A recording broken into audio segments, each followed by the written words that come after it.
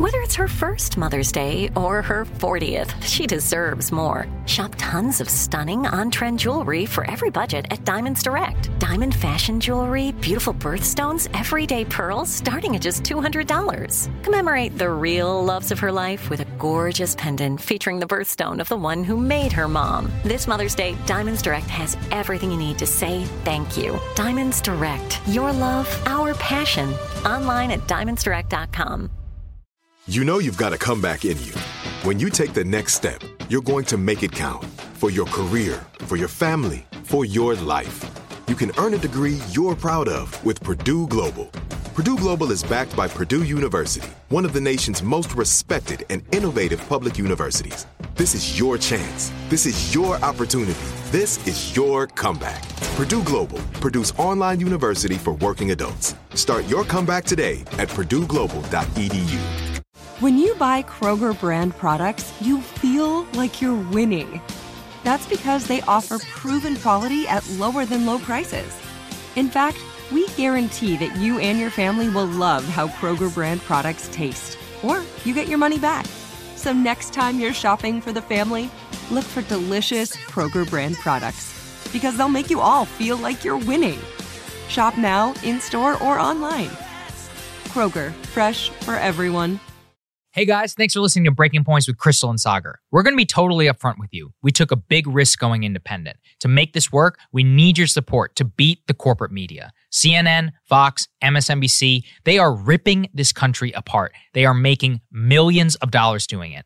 To help support our mission of making all of us hate each other less, hate the corrupt ruling class more, support the show. Become a Breaking Points premium member today, where you get to watch and listen to the entire show ad-free and uncut an hour early before everyone else. You get to hear our reactions to each other's monologues. You get to participate in weekly Ask Me Anythings. And you don't need to hear our annoying voices pitching you like I am right now. So what are you waiting for? Go to breakingpoints.com, become a premium member today, which is available in the show notes. Enjoy the show, guys.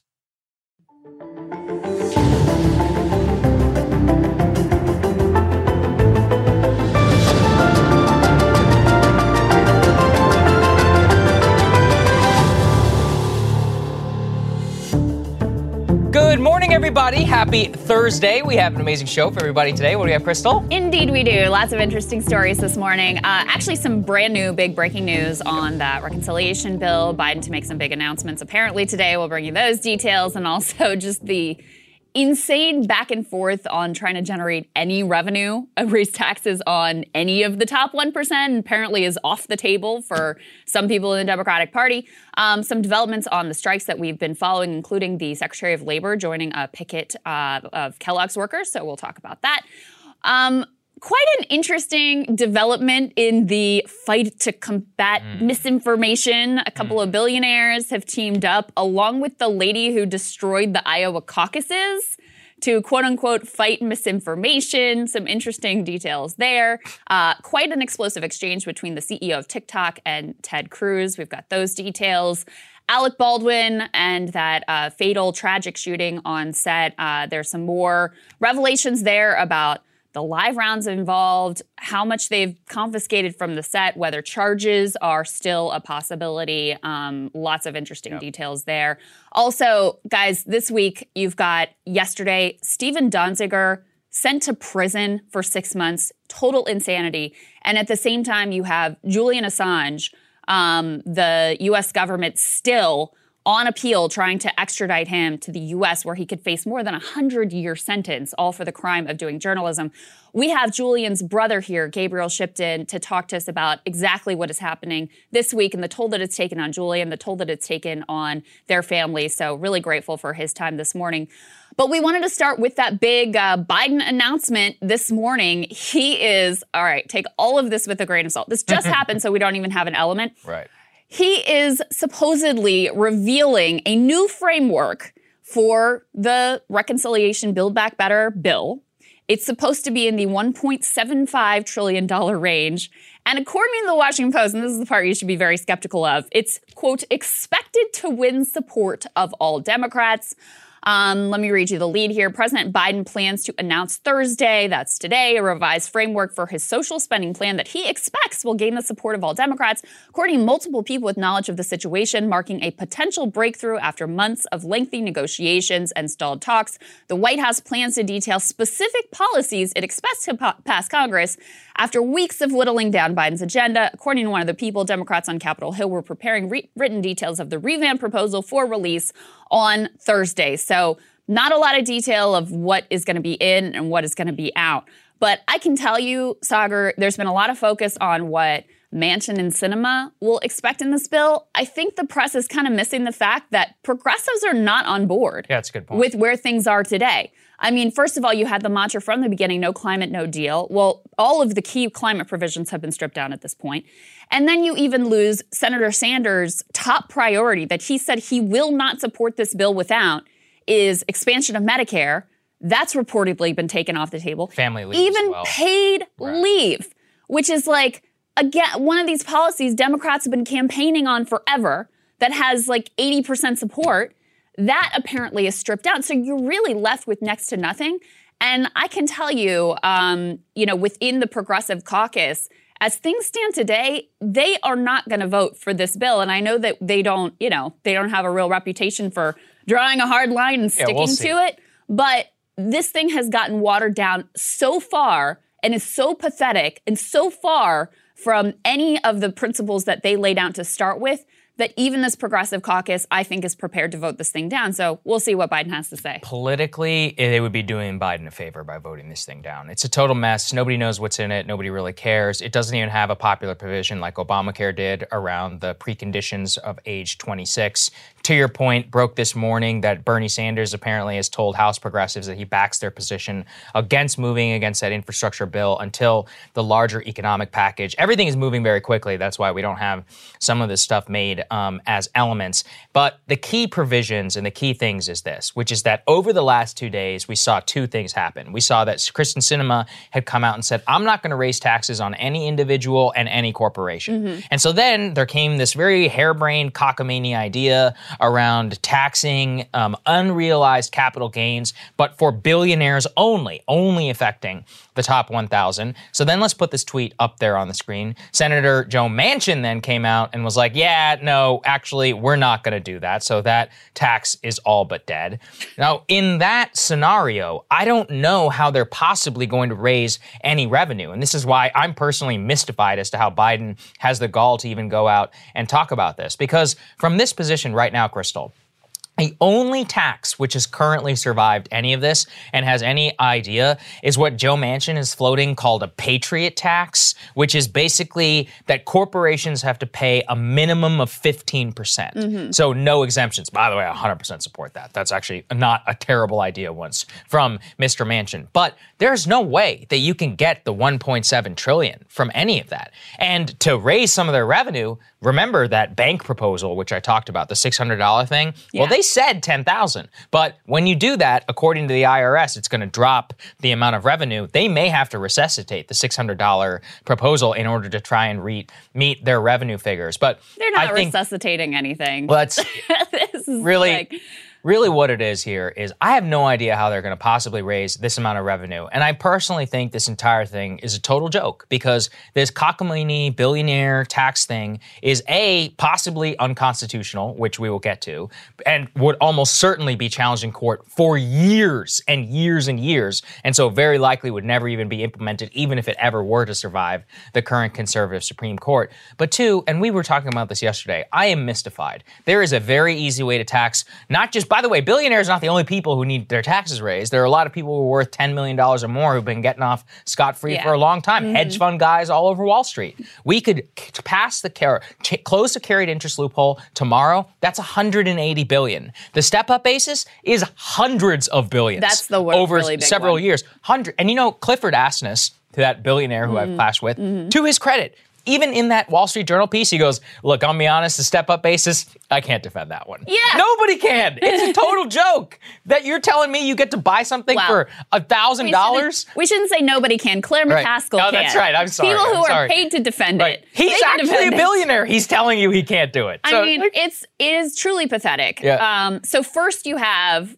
what is, an improvement over the current situation, but not nearly far enough, which is we're going to raise the marginal tax rate on corporations and on wealthy individuals. So that was kind of after they'd already discarded, well, we're not really going to go after billionaire wealth. Right, we're not going to do the step-up basis. Plan. We're not going to go after carried interest. We'll just increase the top marginal tax rates. Kirsten Sinema said, oh, no, we can't possibly do that. Okay, so we scrap that. So then they come up with, look, I mean, I effectively support anything that's going to tax the very wealthy because the playing field is so ridiculously uneven right now. But let's be honest, the billionaire tax they came up with, first of all, it only hits a very small number of people, like literal billionaires. Yeah, 1,000 people effectively that would be impacted by this thing.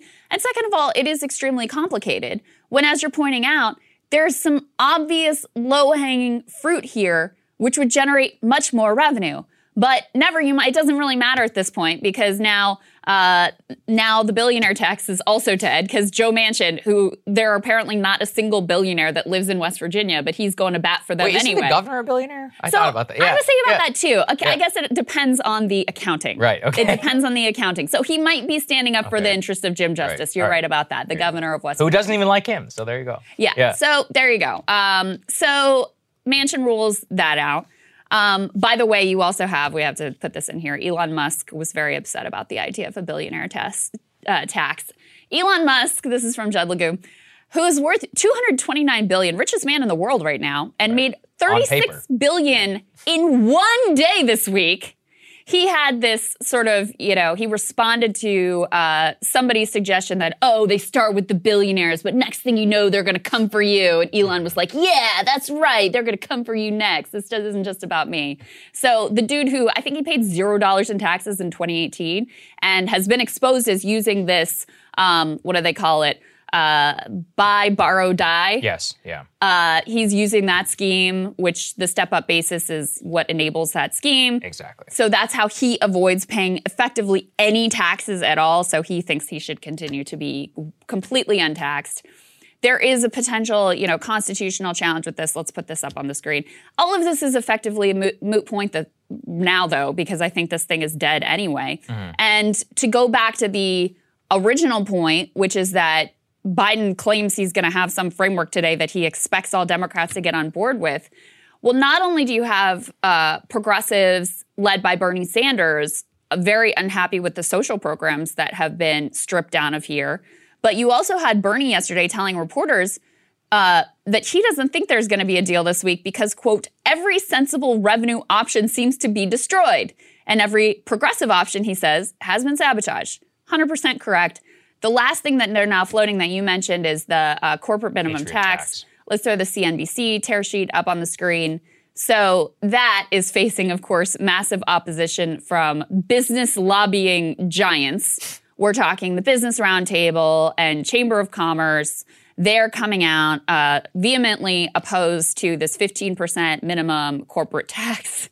So how are they going to raise the revenue? What's going to be left in this thing? It's just utterly pathetic at this point. You're going to be left with okay, Biden's going to announce the reconciliation bill is like a stick of chewing gum and, a free pass to the gym once a year. That's what it's going to end up being.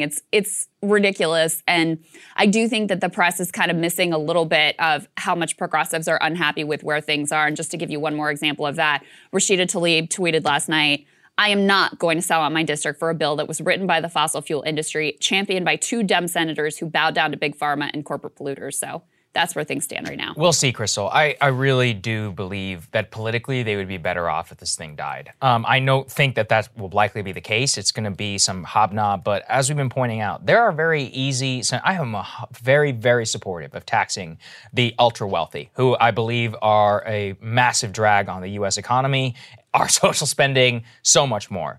And I'm not talking necessarily about transformative entrepreneurs. I am talking really about inheritors of wealth who do nothing, literally nothing. Well, that's the thing. And then, is that people like to focus on Bezos and Musk. Right.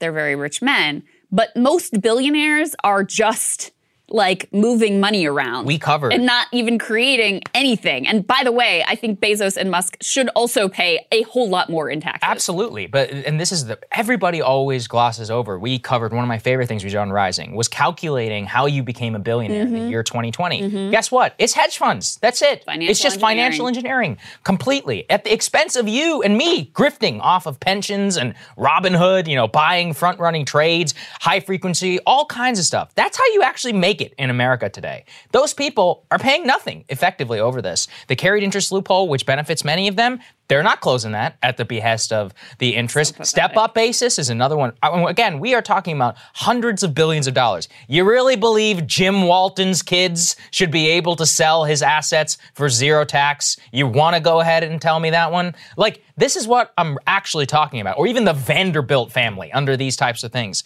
I mean, yeah, like Anderson Cooper's great, okay? I think he probably needs to pay some tax. Under these scenarios, they are not touching any of that. So that's actually overwhelmingly popular and just, in my opinion. So we have that. Also, they could easily change the capital gains rate and not have it affect any middle class or even millionaires and just cap it. So like the way that we have a progressive a progressive income tax, we could have the same thing on capital gains. If your net worth is over 10 million and that's the way that you mostly survive, we could tax you at 35%. Yeah. Easily. We could easily do these things. Do you hear anyone talking about it? All of the actual sensible ways in order to equalize our tax system and make it so that the rich would actually pay more, but in a sustainable fashion, have been chipped away. We have these fake little cockamamie schemes which live and die and which are actually not well considered at all. The only decent thing I've heard so far is this 15% whatever patriotic tax. But I think the whole thing is a mess. And again, to pay for what? That is who at home can tell you what is in this goddamn bill? No one. No one in this town could tell you. At I this can point. barely tell you. Yeah. I mean, we know the list of things that keep getting left on the cutting room floor. And I mean, one of the most revealing things that we have covered recently is when the Pandora Papers came out, and there were very few U.S. billionaires among them because it's like they don't have to shelter their income. Because they pay like 4%. They can just use the loopholes that are readily available to them and pay effectively no taxes or very, very low taxes, much lower of a rate than you, hardworking person, certainly if you're a wage earner, are paying. And that is truly insane. And by the way, all of these things that we're talking about, closing the carried interest, step-up basis, increasing the top marginal tax rate, all of these things are wildly popular. Bipartisan support for lifting taxes on the very rich. So it is 100% a provable fact that this bill is being written and crafted to cater to corporate interest and the donor class. It has nothing to do with what the American people actually want at this point because they've already stripped out the most popular provisions in the whole thing are gone. Negotiating prescription drug prices, that is one of the top, not only most popular, but also top priorities of the American people, gone because of Big Pharma. Paid family leave, okay? Also, huge high support, okay? Something that every other developed nation does in the world. Nope, can't do that either. Massive bipartisan support for that. Expanding Medicare. All of these things are so popular. The American people have been asking for them for years and years and years. Democrats routinely campaign on them, and then ultimately nothing happens. So we'll see what Biden has to say in his framework today, but I wouldn't get your hopes up here. First of all, just at the price tag, $1.75 trillion, there's only so much you can do with that to start with. Second of all, how is it going to be paid for? And third of all, the idea that all Democrats are going to support this, I find incredibly wishful thinking on the part of the White House, which, you know, it's also very clear they don't actually care about any of the details of this bill, except they just want a checkbox. They just want to win. And you know that because what Biden's top priority reportedly was free community college, and that's already been kicked to the curb. So he clearly doesn't care about anything here except, like, let me just get a perfunctory checkbox so we can move forward. There you go. Thank you, It's pathetic. Joe Biden. On the other hand, we do have some good news for you today, which is some movement in terms, especially of public opinion on labor unions. And one sort of promising thing that the Biden administration did here, I don't want to give them too much credit because Biden said he was going to be the most pro-union president in history. So he set that bar for himself, and he is a long way from meeting that. However, let's throw this tweet up on the screen. His labor secretary, Marty Walsh, he did join a picket line in Pennsylvania of Kellogg strikers yesterday. Here he says, he's quote tweeting a Stephen Greenhouse tweet. Stephen says, in our nation's history, it's been very rare for a Secretary of Labor to go to a picket line to show their support. But Labor Secretary Marty Walsh plans to go to the Kellogg strikers picket line in Lancaster, Pennsylvania on Wednesday. That was yesterday, show his support, and he did in fact go.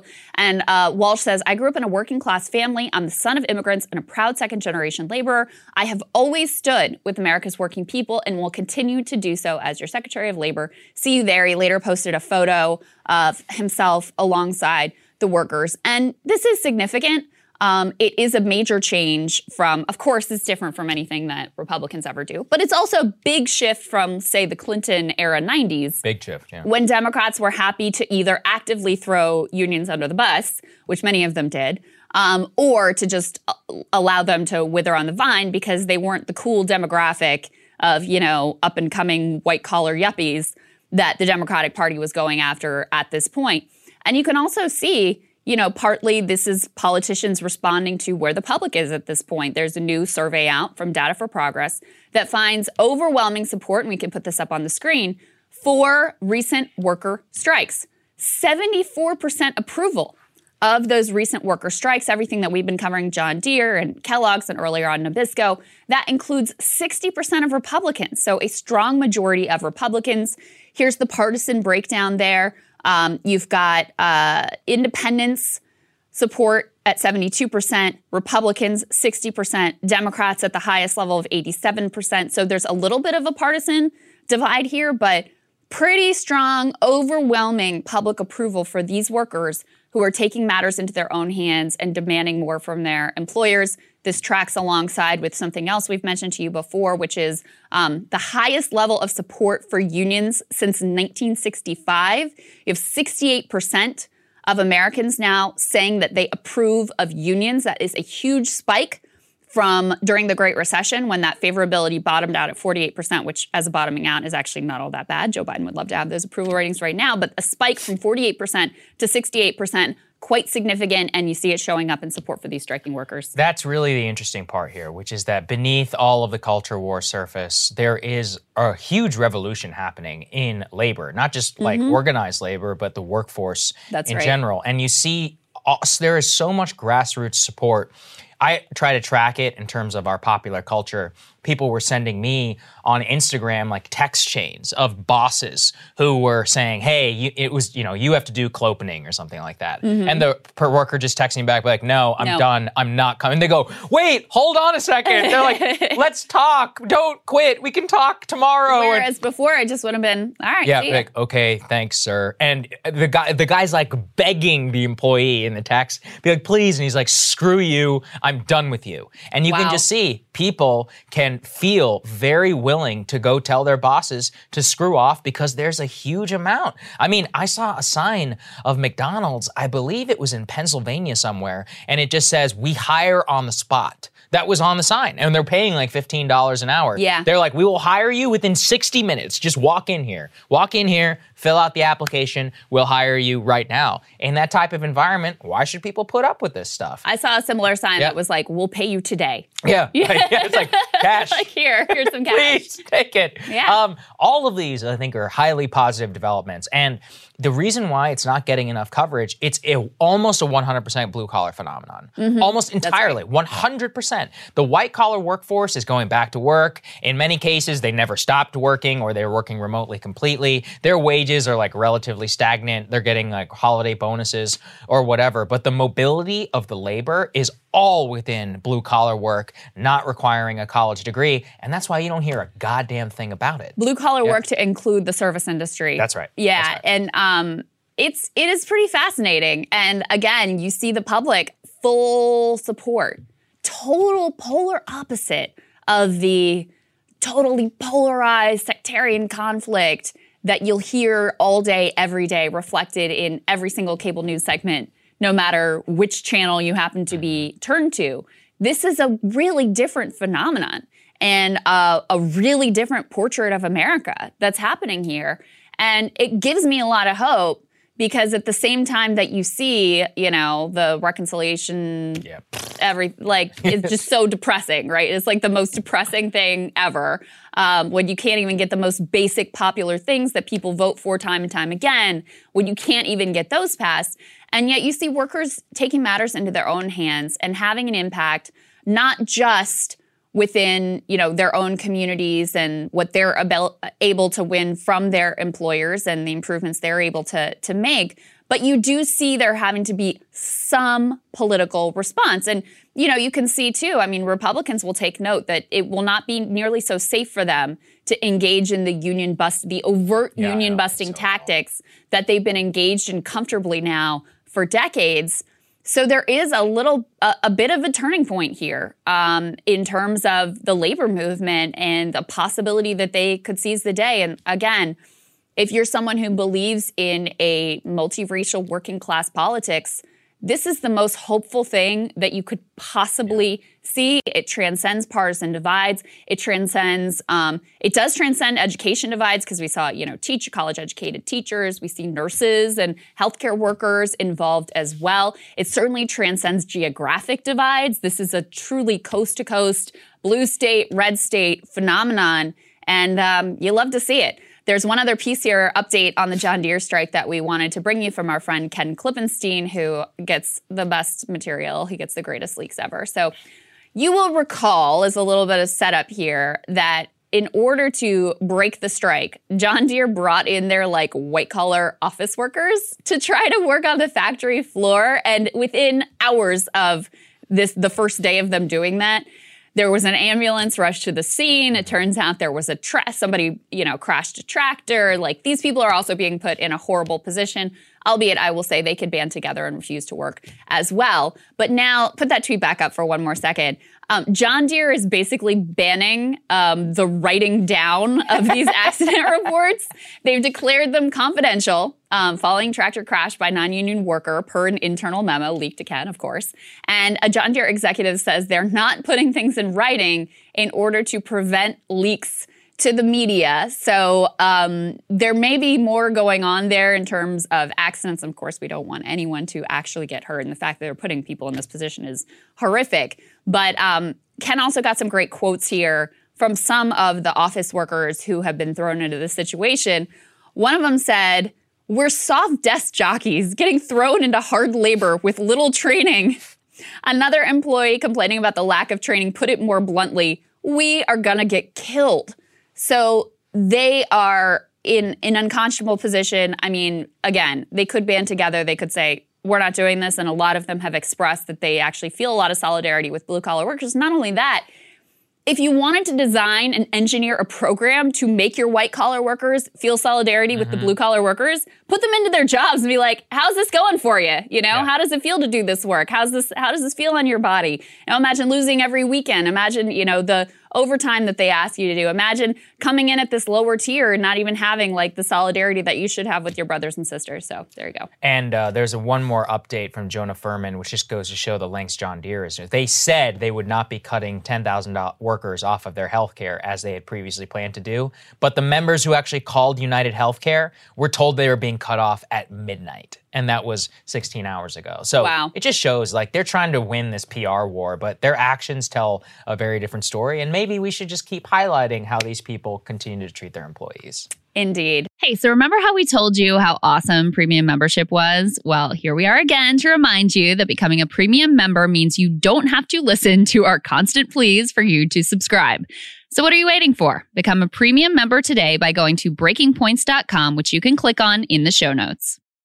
All right. Interesting one here on the disinformation front. This is amazing. So let's put this up there on the screen. I almost couldn't believe it whenever I read it, which is that amazing. Reid Hoffman, the billionaire behind LinkedIn, and George Soros are starting a new media firm who is led by Tara McGowan in order to combat disinformation. So I feel like all three of those names are very loaded. They're George infamous. Soros Yeah. needs no introduction.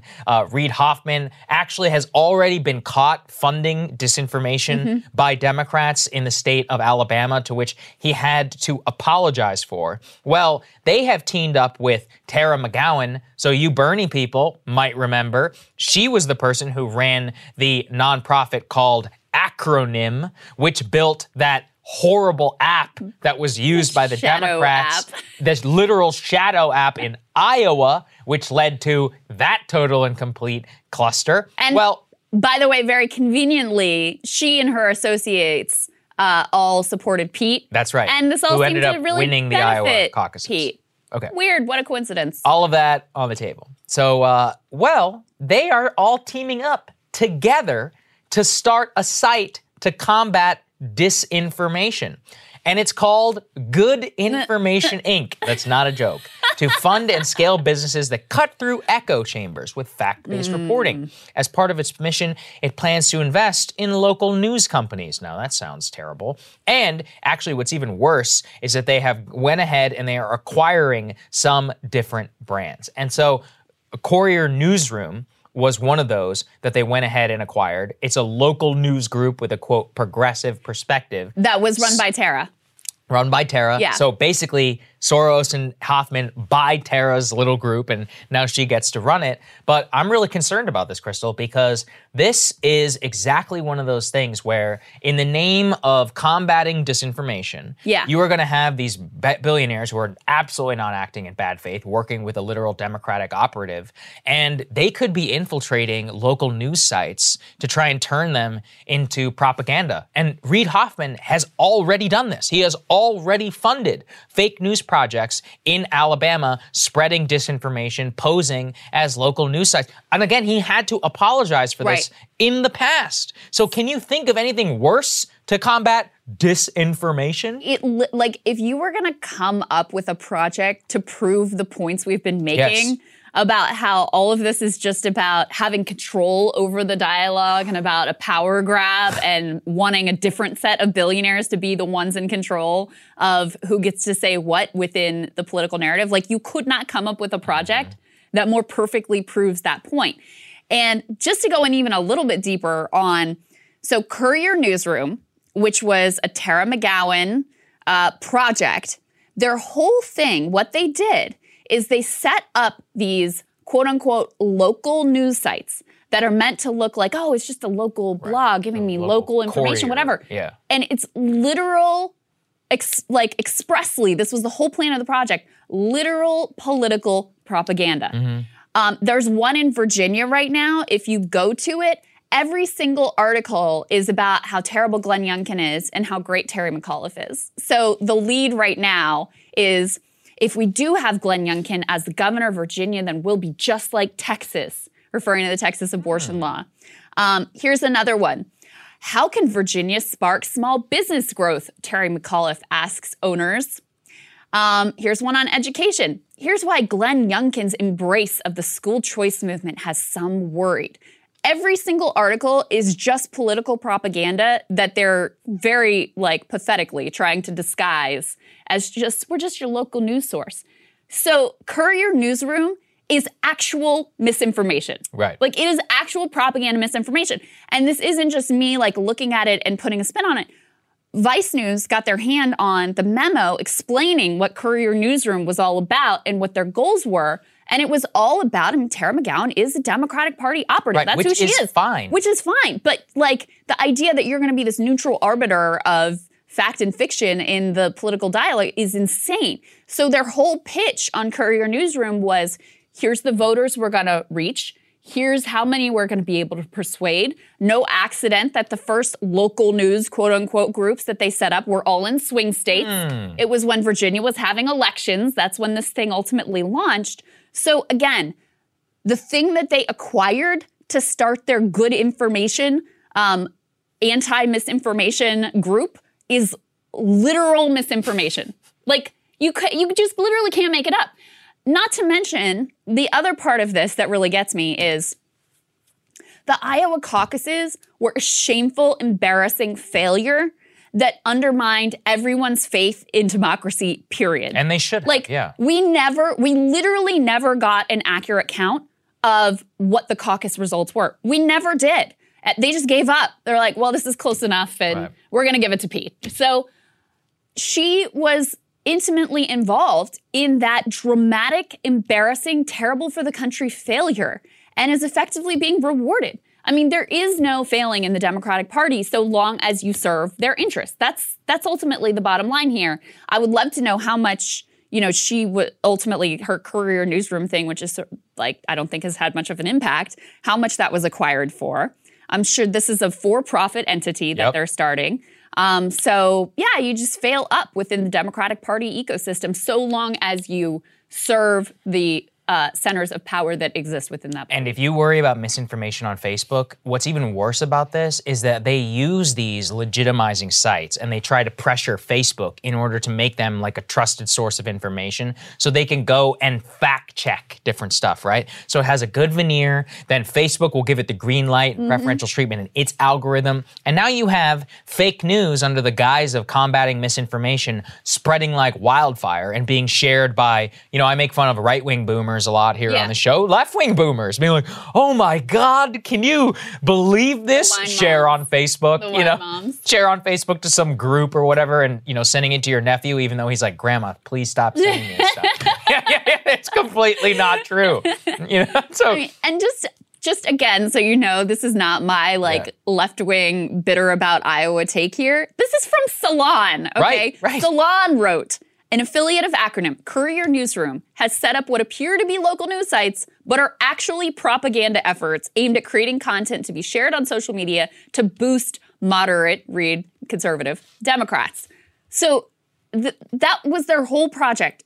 Fake news was literally their project. And now they're taking that and buying it and turning it into we're the good guys, we're good information, we're going to tell you what's true and what's false. Wow. Really, really pathetic. Okay, speaking of good information, possibly bad, see what I did there? Okay, so you guys might remember back in the day, I did a lot of these segments on TikTok and how TikTok, the Chinese-run company, which, a lot of teenagers are using now currently, one of the most popular social media apps in the United States, currently beating Instagram by Facebook's own data. Teens spend 3 times more time on TikTok than they do on Instagram. Well, they were going on a big hiring spree of all of these Republicans, and I found that interesting.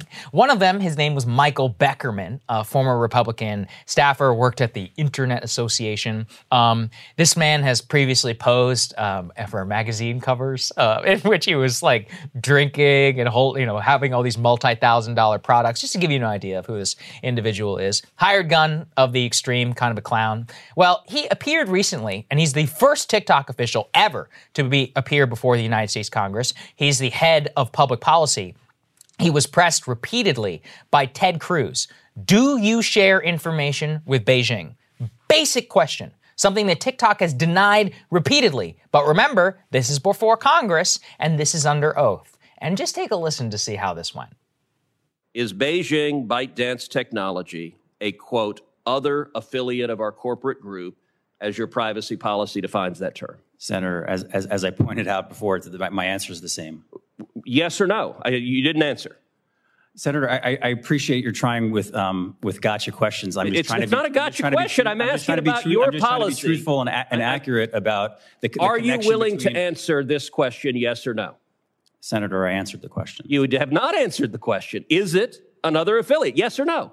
Senator, I stated a number of times that entity is a domestic entity within China for licenses there. And apples are red. You stated something that is not the question I asked. Is it another affiliate as defined under your privacy policy? Yes or no? Senator, I answered. You're here under oath. Are you going to answer the questions? I answered the question. Or were you instructed not to answer this question? No, Senator. I'm just. So you're just not refusing to answer it because you don't want to? Senator, it is not affiliated with TikTok. That's your question, and that is the answer. So your answer, I want to be clear because you're under oath. Your answer is that Beijing ByteDance Technology is not a, quote, other affiliate of our corporate group, as your privacy policy uses that term. This is a legal question with consequence. Senator, I understand the question. As I pointed out, TikTok is not available in China. That is an entity that is for purposes of a license of a business in China that is not affiliated with TikTok. So for the record, you're refusing to answer the question. I believe I answered your question, Senator. Yes or no? Tell me which one it is. Just give me one word, yes or no. Senator, I answered the question. You're not willing to say yes or no. It was not a yes or no question. I want to be precise. Okay, I want to be. Is this company another affiliate as defined in your privacy policy? That is binary. There's not a maybe. It's yes or no. Senator, I'm the way I answered, I'm not aware that is the answer to the question. Okay, so you're refusing to answer the question. That does not give this committee any confidence that TikTok is doing anything other than participating in Chinese propaganda and espionage on American Senator, children. that's not accurate. And again, I would point you to if it were not accurate, you would answer the questions, and you have dodged the questions more than any witness I have. This is very important, Crystal. And look, I know it's Ted Cruz, and I cringe too whenever he talks. So, I'm sorry. But this is very important because what they get to, TikTok likes to say, we do not share any information with the Chinese government. The reason that Beckerman will not say that, as defined under their privacy policy, that ByteDance, the corporation which owns TikTok, which is here in the United States, is because if they admit to the fact that they share data with ByteDance, who owns them, by the way, then they are admitting which ByteDance, which is a CCP-controlled company, this is not me saying that, their CEO has apologized publicly before to the CCP for not treading the party line. Their own company holds doctrination sessions where they go over CCP ideology in their headquarters. All of this is a matter of public record. The reason he won't say that is because if he admits that they do share that data, then you are de facto quasi-admitting that you are sharing your information with the Chinese government. Now, maybe you're cool with that. Like, maybe. And, I think a lot of people probably are, if you were going to be honest. But the fact that they can't answer that publicly just tells you a lot, I think, in terms of this company wants to do everything it possibly can to try and obfuscate who they are. That's why they tried. Remember that there was this whole forced sale business under Trump. And if you really want to understand Trump was a miserable failure, it's the fact that TikTok is still even available in the U.S., even though he said he was going to ban it because he tried to do some force sell it to Microsoft or something instead of just banning it. And then they just sort of stopped talking. Yeah, and then they were like, well, we screwed this up legally. Never seen that before from the Trump administration. And then they just kind of moved on quietly from all of that. I think this is the perfect example of how these people, number one, get away with it. Two, the problem is that, is Ted Cruz a good faith actor? No. Let's all be honest. This is all just becomes culture war over the Senate, over China. And I guess, I appreciate it because at least you got an answer from him under oath. But are you really going to see this elevated to a case where there might actually be some action? No. If anything, I think this probably makes it harder for the Biden administration to even try and do anything about it because then it looks like they're allied with Ted Cruz. And I think it's part of the problem, really, whenever we talk so much about this issue. And look, if you really do care about data privacy, and I'm not saying U.S. corporations are great actors here, okay? Right. But at least here the FBI needs to pretend to try and get a warrant before they try and get your data from Facebook or Google. Over there, there's no such thing. Do you really want a foreign adversary to have access to the data and preferences of your children and you? There are 80 million Americans who use TikTok every single day and spend over, an hour a day on the app. There's a lot of data in terms of what they know about you. They know you better than you probably know yourself. That's the whole point of the algorithm. So I want to make sure I understand the issue correctly. So they have a thing in their privacy policy that effectively says, we can share data with our affiliates. That's right. And so what he's questioning him on is ByteDance one of your affiliates? Yes. Because if the answer is yes, then they share data with that means ByteDance. they share data with them. And that's why he's doing everything he can to avoid answering that under question. Oath.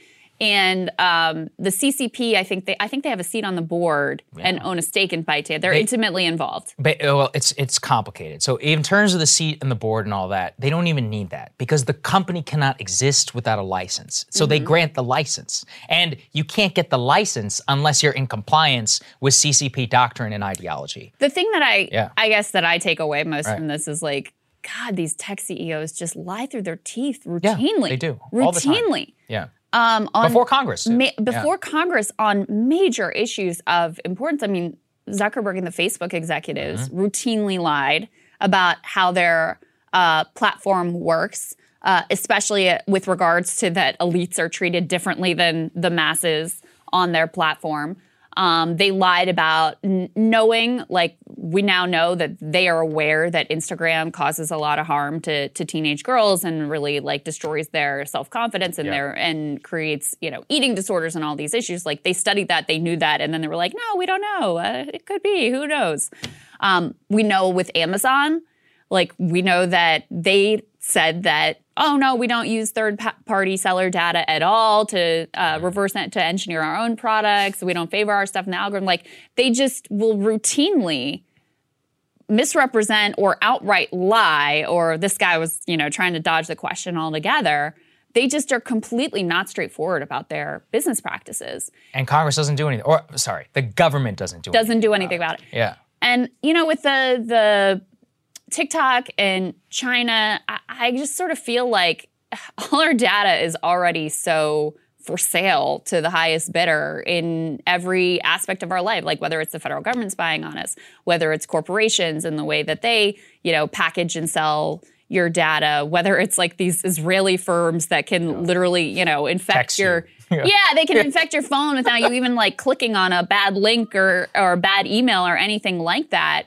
It just feels like there's absolutely no privacy left whatsoever.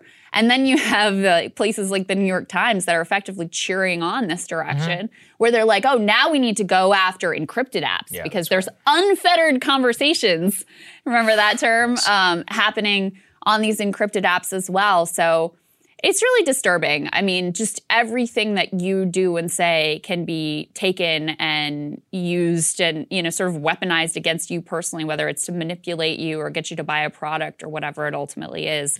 So that's what's sort of really depressing about it. But I find, Yeah, but the last thing I'll say is like, we have this fiction in America that the way that these businesses get ahead and the way they succeed is they create a great product and they compete in a marketplace and the cream rises to the top, and so the best products, the best companies succeed.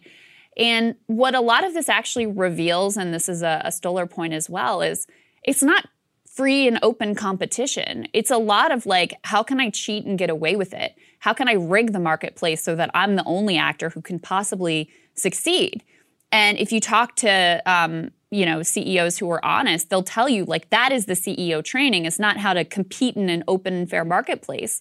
It's how to rig that marketplace. And effectively that sort of competition is for suckers and losers. Yeah, that's true. The real winners are the ones who rig it to their advantage and make sure that, they can dominate the marketplace and effectively establish a monopoly. And so it's no surprise then that when that ethos of cheating and law breaking is rife throughout corporate America, it's like the beating heart of corporate America, that you have CEO after CEO come before Congress and just blatantly lie or dodge or obfuscate. Yeah, no, it's all very true. I think there's a book, The Surveillance Economy. I forget exactly who wrote it. It gets to much of what you're talking about. I recommend people go and check it out. But this really just shows the conundrum and the absolute just weakness of the U.S. state, which is that you have this app, which is controlled by the CCP, which is now one of the most popular ones in the U.S. Our president, at the time, idiotic president, tried to do something about it, but did it so foolishly and so terribly that everybody just accepts that this is the case. They can lie and before Congress, or at least de facto admit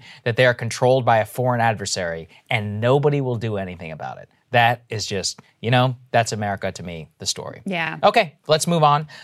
Baldwin, this is really stunning. So we were tracking this case very closely. We know there's a lot of public interest, and there's also some very gross people who are trying to make jokes or whatever. Look, like a young woman died here, and that's actually the real story. And the more that comes out from the sheriff's office down in Santa Fe County, New Mexico, the more questions that are raised. Sheriff Mendoza of Santa Fe County gave a press conference yesterday. He revealed a couple of stunning things, I'll say just at the top. Number one, they are not ruling out charges for Alec Baldwin. Number two, they have recovered spent casings and the projectile that they believe to have been a live round, which was inserted inside of a revolver, which was what shot and killed that director of cinematography. Let's take a listen to what he said. The actual lead projectile that was fired has been recovered from the shoulder of Mr. Souza. The projectile was recovered by medical personnel where he was being treated and turned over to the sheriff's office as evidence. We regard this specific spent casing and recovered projectile to be the live round that was fired from the revolver by Mr. Baldwin. We have recovered what we believe to be possible additional live rounds on set. All the previous mentioned items, along with other items of evidence, will be submitted to the FBI Crime Lab in Quantico, Virginia, for analysis.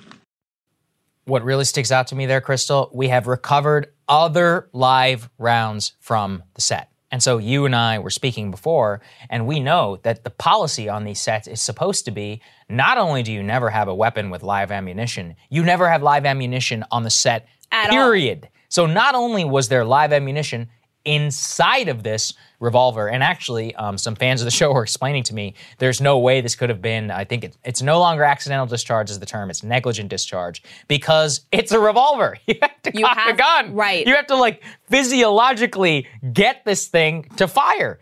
And when you, again, just think about the mechanics. So you have this gun, which is sitting there. That means that somebody opened the gun, placed a live round inside of the gun, closed the gun, gave the gun to Alec Baldwin. And then he, in the process, I mean, I would assume, maybe he has no training with firearms whatsoever. And again, I'm not a gun guy, so I don't know everything exactly. But you have to cock the gun and fire the gun. And at no point does anybody check the gun itself and the actual chambers in which the rounds were inserted. Where the more you think about the chain of custody and the fact that there were all these live ammunition apparently on the set, this live round, which ended up killing this woman and injuring another person, how the hell does all of this happen? It just seems to be an extraordinary series of events here, which have no conceivable explanation, and also why the sheriff is not ruling out charges necessarily against Alec Baldwin. Yes, against Alec Baldwin or anyone else who was ultimately involved. And that's the key question is, how and why were there live rounds on the set at all? Right. And right now, no one is saying what they have found or what they understand in that regard.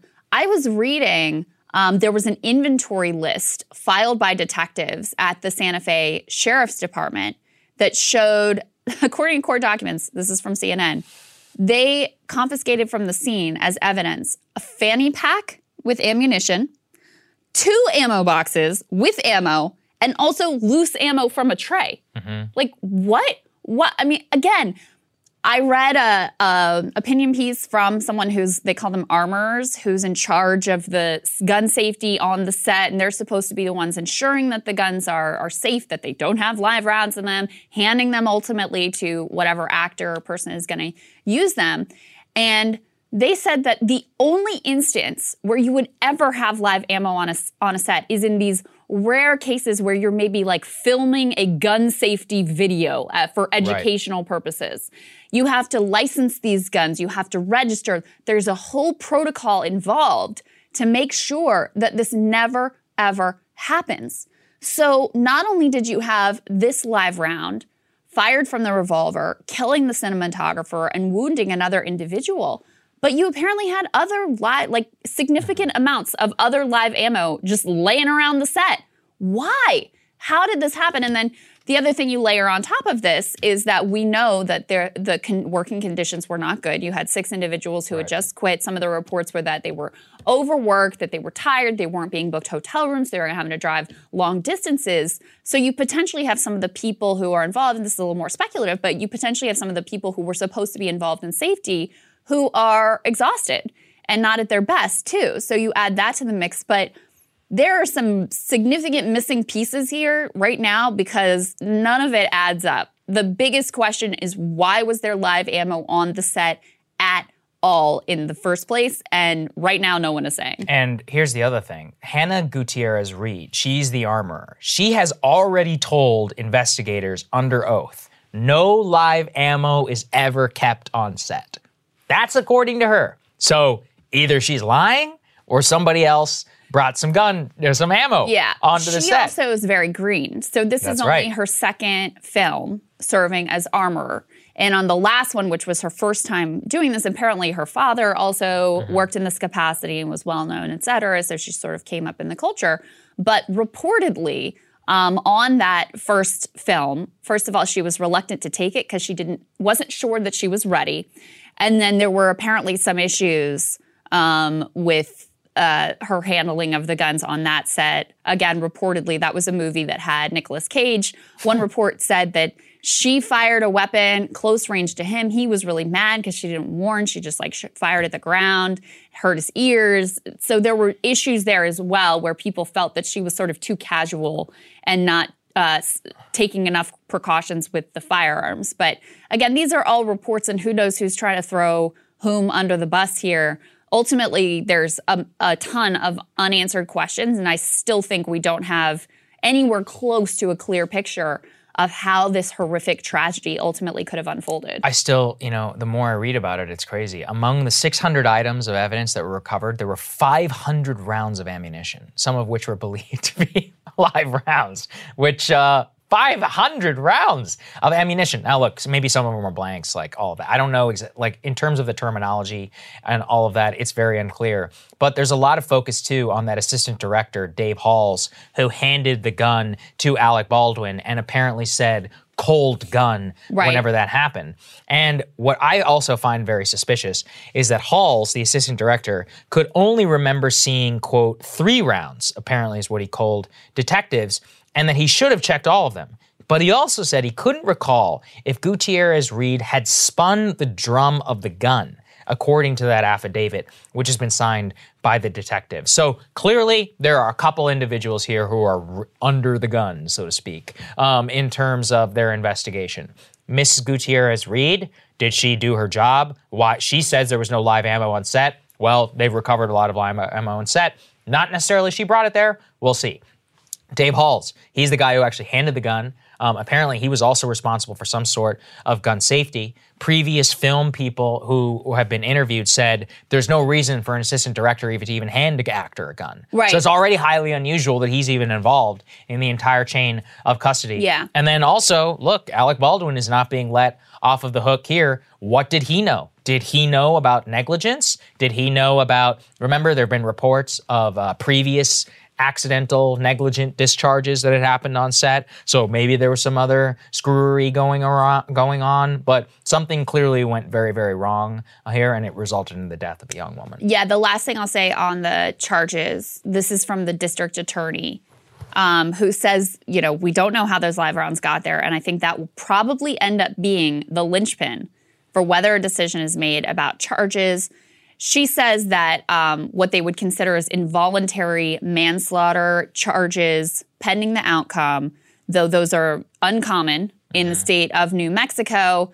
And she explains some of the legal jargon here, that effectively you'd have to show some sort of criminal negligence for involuntary manslaughter charges to ultimately be filed. Right. So we'll see where the investigation goes. But according to her, that question of how these live rounds ended up on the set and one of them in that gun, that is the linchpin, in her words, for whether or not charges will ultimately be filed. Yeah, we'll keep you guys updated. Wow, you guys must really like listening to our voices. Well, I know this is annoying. Instead of making you listen to a Viagra commercial, when you're done, check out the other podcast I do with Marshall Kosloff called The Realignment. We talk a lot about the deeper issues that are changing, realigning in American society. You always need more Crystal and Saga in your daily lives. Take care, guys. All right, Saga, what are you looking at? Well, it's time for one of my favorite segments here on Breaking Points, inflation. Now, for the life of me, I cannot understand why so many people online are ideologically committed, one way or the other, to the idea that there is hyperinflation in our economy due to government spending during the pandemic. But here we are. And to be fair, we do need to acknowledge the basic truth that prices are rising all across the U.S. economy to the detriment of the working class. Inflation, as we have covered here earlier in the week, is now the number one concern, along with COVID, that voters have when it comes to judging the Biden administration. And when something reaches that level of political salience, I am cautioning everyone, ignore convenient explanations, ignore culture war grifters, pause, actually try to figure out what the hell is going on. I'll tell you why that's so important. Ask yourself if the people who are making hay about inflation actually care about it? And more importantly, have they diagnosed the problem correctly so they can fix it for you and your family? There are a whole lot of people here in DC salivating at the idea that the public will once again believe their lies that government spending is going to lead to a large increase in consumer prices. It's a perfect excuse to slash and burn services, and worse, it's the perfect excuse to do nothing in the middle of the next crisis. Now, some aspects of inflation you've already heard here discussed ad nauseum. Semiconductors, cars, globalization, over-reliance on trade with China. But today I want to focus in on and explain the rise in prices that arguably matters the most to every single American: their grocery store bill, how much they pay at a restaurant, or when they order a cup of coffee. Food is something we all need. An increase there is a major tax on every single one of us. It is often the category most pointed to as evidence that inflation is here to stay. So let's investigate. Food is a market. It probably shouldn't be, in my opinion, but to feed 8 billion people on the planet, nearly every aspect of the agricultural and culinary market is commoditized. This is important to understand because it means that food itself is a business. And when it's a business, it is subject to the same business dynamics that other things that we've discussed, like semiconductors or cars, are. The food on your plate, or what you order at a restaurant, is a product of all of the different inputs. Think about it. To grow food, you need land, you need fertilizer, you need chemicals, you need machinery, you need personnel, you need truck drivers. So since it's a business, if you were to see an increase in price in one of those inputs, you would see a price in the overall price of food. And lo and behold, that is exactly what's happening. Right now, there is an energy crisis, not here, but in Europe. Now, Europe is heavily reliant on natural gas. Natural gas prices have skyrocketed, and that means food is becoming more expensive. Why? Because natural gas is the key feedstock for the production of the most common artificial fertilizers, such as urea and ammonium nitrate. Now, why, might you ask, is Europe in such an energy crisis? Well, that is because of European energy reliance on Chinese coal. And right now, there is a big coal shortage in China. China is actually rationing coal, not because they don't have enough, but because they have too much demand. Chinese manufacturing is roaring to life to make all of the cheap stuff that Americans are buying online, which means that to come at the exact same moment, they have a massive shortage of mined coal. Now, you may not know this, it takes a while to mine coal, which means there are rolling blackouts in China and they are gobbling up all the coal that they can use, and they're not exporting any of it. But that's not all that's going on with food. You may not know this, but last year, on top of being a plague year, was also a drought year. About 10% of the United States is currently in what they call, quote, exceptional drought. The most severe designation, which is characterized by, quote, widespread crop and pasture losses, shortages in reservoirs, streams, and wells, amounting to a water emergency. The rest of the country ain't doing so hot either. We have 44% of the entire country affected by some level of drought, and an additional 13% in some sort of water shortage. What about coffee? That's another food type category. Everybody realizes the price goes up. Well, that's connected to drought too, but not one here at home. In Brazil. Brazil provides more coffee to the United States than any other country in the world. They've had a severe drought this year too. On top of that, political protests in Colombia and the supply chain crisis have pushed coffee price up 43%. Some of you may have seen this viral New York Times story, and I actually think they did a pretty good job. Let's put it up there on the screen. Thanksgiving is going to be more expensive, mostly because of turkey. Now, why is turkey going to be more expensive? Well, because turkeys are fed corn. And why is corn more expensive? Because of two things. China needs a ton of corn in order to feed all of these new hogs so that it can keep up with an explosion in domestic hog production. And South America needs corn because of that drought that I just mentioned. All of this has led to an increase in the price of corn by 50%. And I have bad news for all of you. Turkey is not the only factory farm meat that eats corn. Pretty much everything eats corn. So are you beginning to understand what's happening here? The price of food is increasing because of a confluence of terrible events.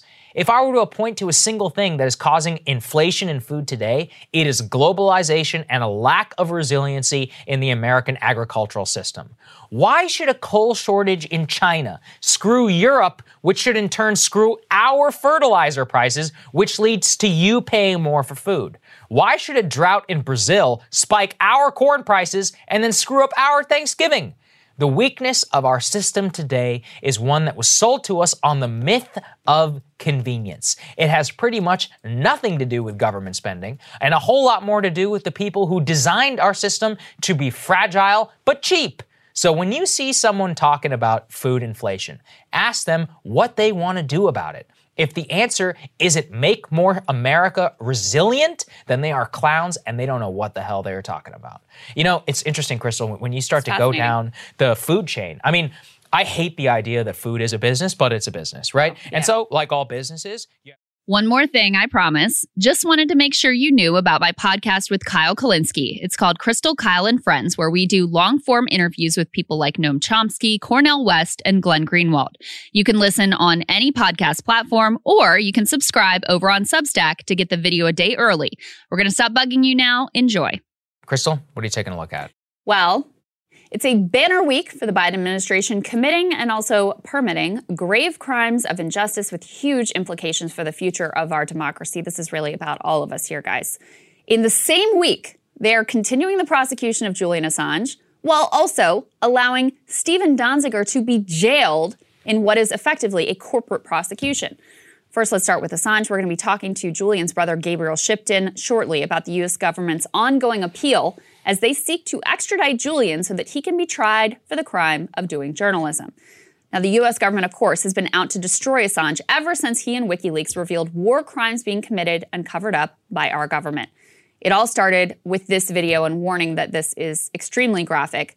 This is collateral murder, and it showed U.S. soldiers indiscriminately killing civilians, casually celebrating it like it was a video game. Those targeted included 2 Reuters journalists who were killed, also 2 children who were wounded. Now, the official line from the Army was that the dead were largely insurgents and that the Reuters employees were killed in the crossfire. Even after a Reuters FOIA request, however, the government refused to release the video of the incident. Assange exposed their lies, showing that what actually occurred was mass murder. The soldiers involved, they were never tried for their crimes. The leadership that lied to the public over this and many other incidents, not to mention lying us into that war in the first place, we all know they never face consequences. Instead, it's Assange, the guy who revealed the truth, who has had his life systematically destroyed. The Obama administration, they engaged in aggressive surveillance of Assange, but they didn't prosecute him because they couldn't figure out how to do it without criminalizing all of journalism. Now, the Trump DOJ, they had no such qualms. Led by Bill Barr, they decided to prosecute Assange, and they've been seeking his extradition from the UK ever since. This was after the Trump CIA, by the way, considered and discarded plots to assassinate Assange. The Biden DOJ under Merrick Garland, they have decided to continue that Trump prosecution, and they're even taking it a step further. After a court in the UK denied the U.S. government's extradition request, they decided to continue to press the case, filing an appeal which is being argued in court right now. Now, if Assange is found guilty ultimately in the U.S., he could face a 175-year sentence. Gabe Shipton, again, is going to give us all the details of what is happening right now with that appeal. This is the gravest threat to press freedom in the world. And the U.S. media, so smug, so self-righteous over Trump's press insults, they have barely a word to say about any of this. It's almost like they don't actually care about press freedom, but only their own power and access. But that is not the only grave injustice being committed this week by the U.S. government. Not even close. We've previously brought you the story of Stephen Donziger. Donziger is that human rights lawyer who's been prosecuted for the crime of winning a landmark case against Chevron for their atrocities against the indigenous people of Ecuador. Let me just give a little refresher of the outlines of his story. Donziger won a $9.5 billion judgment against Chevron on behalf of his clients, Ecuadorians whose lives had been destroyed and in some cases ended, thanks to that oil giant's wanton disregard for the law and for human life. Instead of expressing contrition, paying up, and reforming their ways, the company decided they would not pay a cent of that judgment and would instead seek to make an example out of Donziger so that no lawyer would ever want to come after them again. Chevron found a few friendly judges and sought, in their own words, to, quote, demonize Donziger. Frankly, it's worked. On a bogus contempt of court charge, they have gotten him disbarred. They have kept him in home confinement for more than 2 years. The case was so flimsy that U.S. prosecutors with the Southern District of New York, they refused to take it up.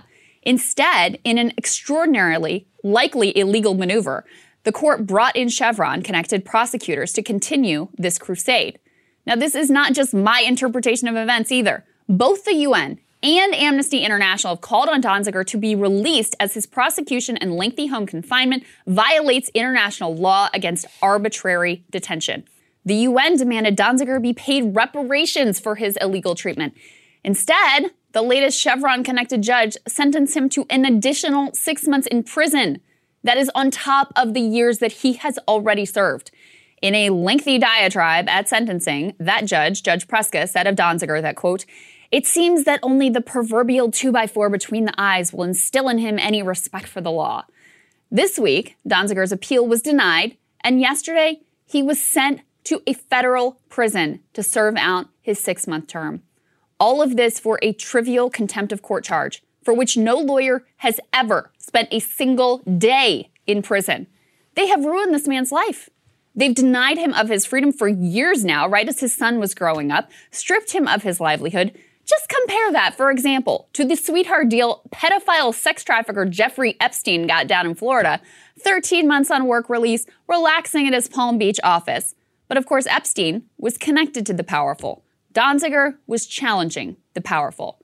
Just as in the case of Assange, it is not the people who committed the crimes, who killed the civilians, who polluted the rainforest, who gave people cancer. They're not the ones who are held accountable.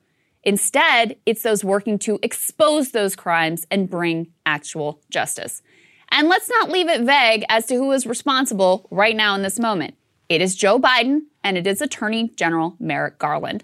They could end this nightmare for Julian Assange and Stephen Donziger today. Please call Merrick Garland. I'll put the phone number in the description. Demand Donziger's release. Demand the charges against Assange be dropped. Demand actual justice. And with Gabe Shipton about to join us, I also want to say, please don't forget that aside from the societal injustice here, these are real human beings. They have families. They have people who love them, people who miss them dearly. The pain that has been caused to these people is a reprehensible moral outrage in and of itself. But it truly is a crime against all of us who depend on a free press, who want to live in a society where the powerful actually face accountability for their crimes, where you don't have a two-tiered system of justice, where the justice system is not just another arm of our corporatocracy. And shame on the media for relentlessly carrying water for the powerful by consistently ignoring all of their greatest crimes. And look, it all really came to a head this week with both Assange and Donziger. Donziger posted. Joining us now, we have Julian Assange's brother, Gabriel Shipton, here to give us an update. Great to see you, Gabriel. Good to see you, Gabriel. Yes, good to be here. Yeah, thanks for taking the time. I know this is an extraordinarily difficult week for you and your family. Could you just bring us up to speed with what is happening this week in the courtroom? And in particular, there's a question of why Julian wasn't present himself for the proceedings. Could you clear that piece up for us, too? Sure. So in January this year, Julian won his extradition hearing. The magistrate rejected the extradition requested by the U.S. prosecutors. U.S. prosecution made appeal. This was still during the Trump period. And now we have the appeal hearing, which is 2 days, 27th, 28th. The appeal hearing is based on, some assurances that have been given by the U.S. prosecutors that Julian won't be held under SAMS or go to ADX Florence, Colorado prison, and that he'll be able to serve his sentence in Australia once he's convicted. But all these assurances have caveats to them. At any time, if Julian's seen as communicating national security secrets or any sort of risk like that, he can be put straight into SAMS or moved to prisons instantly. And serving his time in Australia will only come once he has gone through the entire court process. So potentially 2 years more of the extradition proceedings in the UK, and then up to 10 years, all the way to the Supreme Court in the US. So he could potentially be 62 by the time he's serving his sentence back in Australia. Wow. And so with the developments here that he could be up to 62, Gabriel, what are the different avenues on which this might end? Do you have any hope, in other words, outside of the U.S. government dropping this case? Well, I guess that is the simplest, easiest way, is if the Biden administration just lets this go. Other than that, it's this extradition battle that just keeps going and going, and Julian's, he's in his third year of prison. I saw him over the court video yesterday for the first time in almost a year. I last saw him in October 2020, just before the prison went into a COVID lockdown. And, look, I was shocked. Like, it looked like he'd aged like 5 years. I was just taken aback at his appearance and his manner in that small room that he was in at Belmarsh prison. I think it's important for people to understand, too, as you're laying out, the reason extradition was denied to start with was not because they rejected the U.S. government's case writ large. They said that they were worried about Julian's mental health and that he would be at extreme risk of suicide. So in light of that, what are you seeing in terms of his mental health, and what are his attorneys arguing with regards to his mental health? Well, so in this current appeal, there's some weighting of evidence, of psychiatric evidence that the U.S. prosecutors have, are appealing, the weighting given to it by the judge. But I think, the thing is, this case is just last week there was a coalition of 25 press freedom organisations, made up of the ACLU, Amnesty International, Human Rights Watch, Freedom of the Press Foundation, who all called on this case to be dropped, sent a letter to Merrick Garland and said this is, a massive threat to press freedom. So it's sort of just bizarre that this case is still going on in a court in the UK, and we're talking about, Julian's mental health, and we're talking about, prison conditions in the US. So, I think it's just really, really bizarre that, everybody knows this case is a huge threat to press freedom, but it continues on. So, the only thing that we can sort of conclude is that it's a punishment by process to Julian. He's on remand, he's innocent, he hasn't been convicted of anything, and he's been in jail now for coming up to 3 years. Have you had any interactions directly with the Biden administration? Have they said anything that has either given you hope or been discouraging? I think, what's very interesting about the Biden administration is what they haven't been saying. They haven't been supporting this case at all. They are sort of, every time they're asked about it, it gets deflected to the DOJ. So, the line is, under this administration, the DOJ is independent and makes their own independent decisions. Blinken was asked about it in Paris.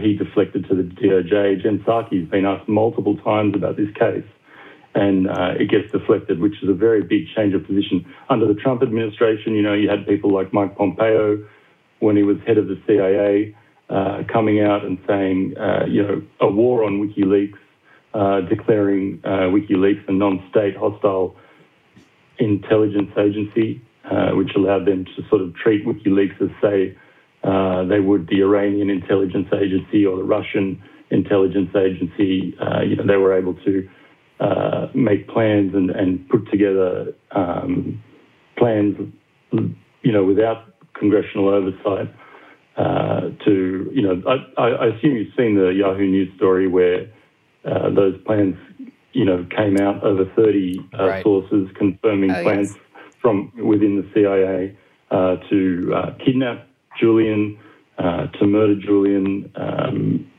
I think, what we've seen with this case now is those plans, they still exist, but they're sort of being put in place through this veil of legality in a judicial way. Julian was taken from his refuge in the Ecuadorian embassy, which was exactly what the CIA had planned to do. They wanted to kidnap him, but now they've done it. They've managed to do it judicially. I think that's really well said. I know, Gabriel, that you and your father have also been working on a film tracking your struggle to free Julian. Let's take a look at a little bit of that. Can we talk about your contact with Julian through his childhood? It's part of the story, I think. It isn't part of the story. Yeah. The story is that, I'm attempting in my own modest way to get Julian out of the ship. Julian Assange is the hero of our time. He was the darling of the left. All of a sudden, he's a puppet of Russia. My name is John Shipton. I'm Julian Assange's father. WikiLeaks found that Julian Assange has been arrested. One of the most notorious and controversial figures in custody. Assange will remain behind bars until that extradition hearing, which has been set down for the end of February. I urge the Department of Justice to drop the charges. The maximum jail sentence of 175 years. Because he published the truth. How does it feel to be the father of such a controversial figure, somebody who's known around the world? Was that him on the phone before? Yeah. What are you talking about on a kind of regular basis? If Julian is extradited to the United States to face these charges, he will be the first, but not the last. What are your worst fears? That it just collapses under the strain. It looks as though what journalists do for a living is seen to be a criminal act. So tell us a little bit more about the film, and then also, Gabriel, if you would, for people who care about this case, which frankly I think everyone should, everyone who cares about press freedom, but also who has compassion for the pain that your family has suffered here, what do you want them to do today? So the film's premiering next week at the Sydney Film Festival in Australia. I think we're trying to tell the personal side, the story behind the headlines. Everybody knows Julian. How they read about him in the newspapers or through that lens. So we're just trying to tell a human side to the story that really hasn't been told before. What I usually get people to do, I think, and has been quite successful, is contact their representatives, put together localised petitions, district petitions, get people together, sign on that, to take to your Congress people that you care about this case, you care about the repercussions for press freedoms and the First Amendment that this case poses. Direct action is always good. You can go to AssangeDefense.org. There are protests happening across the United States all the time. There's nothing like direct action, getting out on the streets and letting your voice be heard. Yeah, well, we will have links down there in the description on the film. Crystal and I, wish the best, and we encourage people to get involved here. So thank you, Gabriel. We really appreciate you joining us. We'll be watching closely, Gabriel. Thank you so much. We're so grateful. Appreciate that. Thank you. Bye.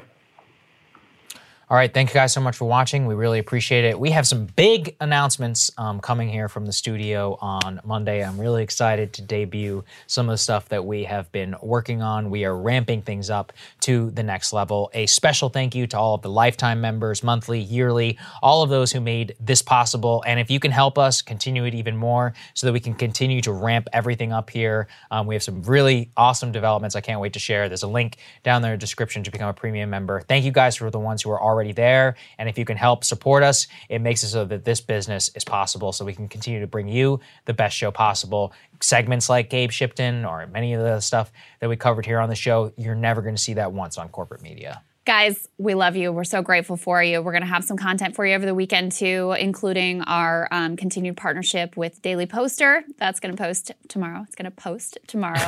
So check that out. Let us know what you've been thinking about those segments.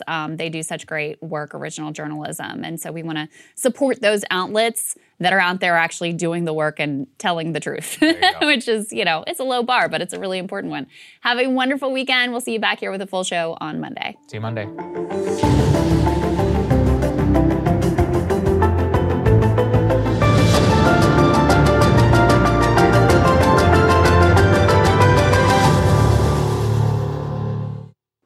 Thanks for listening to the show, guys. We really appreciate it. To help other people find the show, go ahead and leave us a 5-star rating on Apple Podcasts or wherever you get your podcasts. Really helps other people find the show. As always, special thank you to Supercast for powering our premium membership. If you want to find out more, go to crystalandsagar.com. Become a part of the fast-growing health and wellness industry with an education from Trinity School of Natural Health. Trinity graduates can empower their communities through natural health principles and techniques, whether they go into practice to guide others toward their wellness goals or open a store to sell their favorite health products. Trinity grads are equipped to change lives with 19 online programs and flexibility to fit your busy schedule, including the popular Certified Natural Health Professional. You can get the training that helps you turn your passion into a career. And here's the best part. You can earn the certification in less than a year. From herbology to naturopathy and health coaching, Trinity allows you to make a meaningful difference by helping others live healthier, happier lives. Don't wait any longer to pursue your passion for natural health. Enroll today at trinityschool.org. That's trinityschool.org. Whether you're a savvy spender maximizing your savings with cashback rewards, a thrifty rate watcher seeking the lowest interest, or a travel enthusiast looking for extraordinary perks, Kemba Financial Credit Union has a visa to complement your lifestyle and unique needs. Apply today at Kemba.org to unlock a limited-time 2% cash back on purchases and pay 0% interest on balance transfers for an entire year with a new visa from Kemba. You deserve a card that works for you. Restrictions apply. Offer ends June 30th, 2024. Are you looking for the perfect move-in ready home this spring season? Now's the time to buy at Fisher Homes. For a limited time only, enjoy below-market interest rates starting at 5.375% APR, 6.139% APR. With these exclusive lower rates, you can save hundreds on a move-in ready home and start enjoying the benefits of home ownership even faster. Schedule your personal tour with one of our new home specialists at FisherHomes.com and make this spring the season you find your perfect home sweet home. Financing provided by Victory Mortgage, LLC, NMLS 461249, Equal Housing Lender.